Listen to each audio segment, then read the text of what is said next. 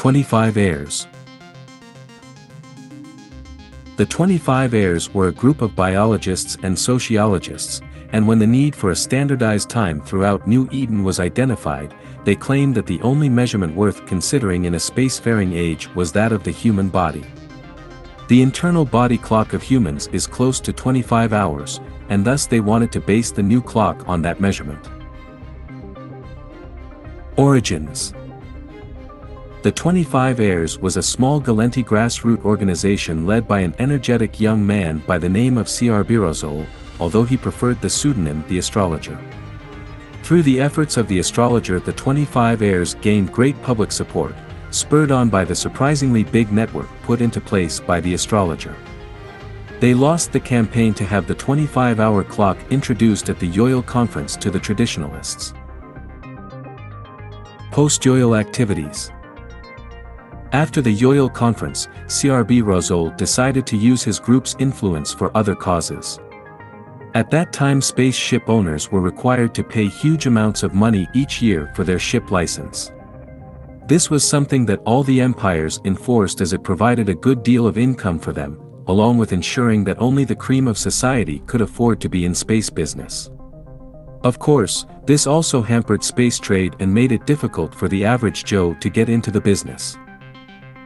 The Astrologer and his organization, still called the 25 Heirs, started lobbying for a change in the legislation. Since Concord was responsible for issuing ship licenses and collecting the license fees, it became the target of the demonstrations organized by the 25 Heirs. At first Concord ignored the protests, but as they became more serious it began taking notice. As it had been recently formed, Concord was concerned about the image it was projecting to the public, and a committee was formed to handle the matter. As is often the case, things dragged on for months. All the while the Astrologer was planning more and more outrageous acts of protest, even going so far as to organize general strikes on some planets. The icing on the cake came during the first New Year celebration, celebrating E01, at the headquarters of Concord. The Astrologer then managed to infiltrate the station's defense perimeter with a lone, unmanned cargo ship filled with explosives, which he then promptly detonated outside the station in plain view of many of New Eden's most prominent people. The Astrologer was careful not to blow the ship up so close as to injure any of the guests, but his message was heard loud and clear. 2 months later, new Concord legislation abolishing the license fees was passed by all the member states.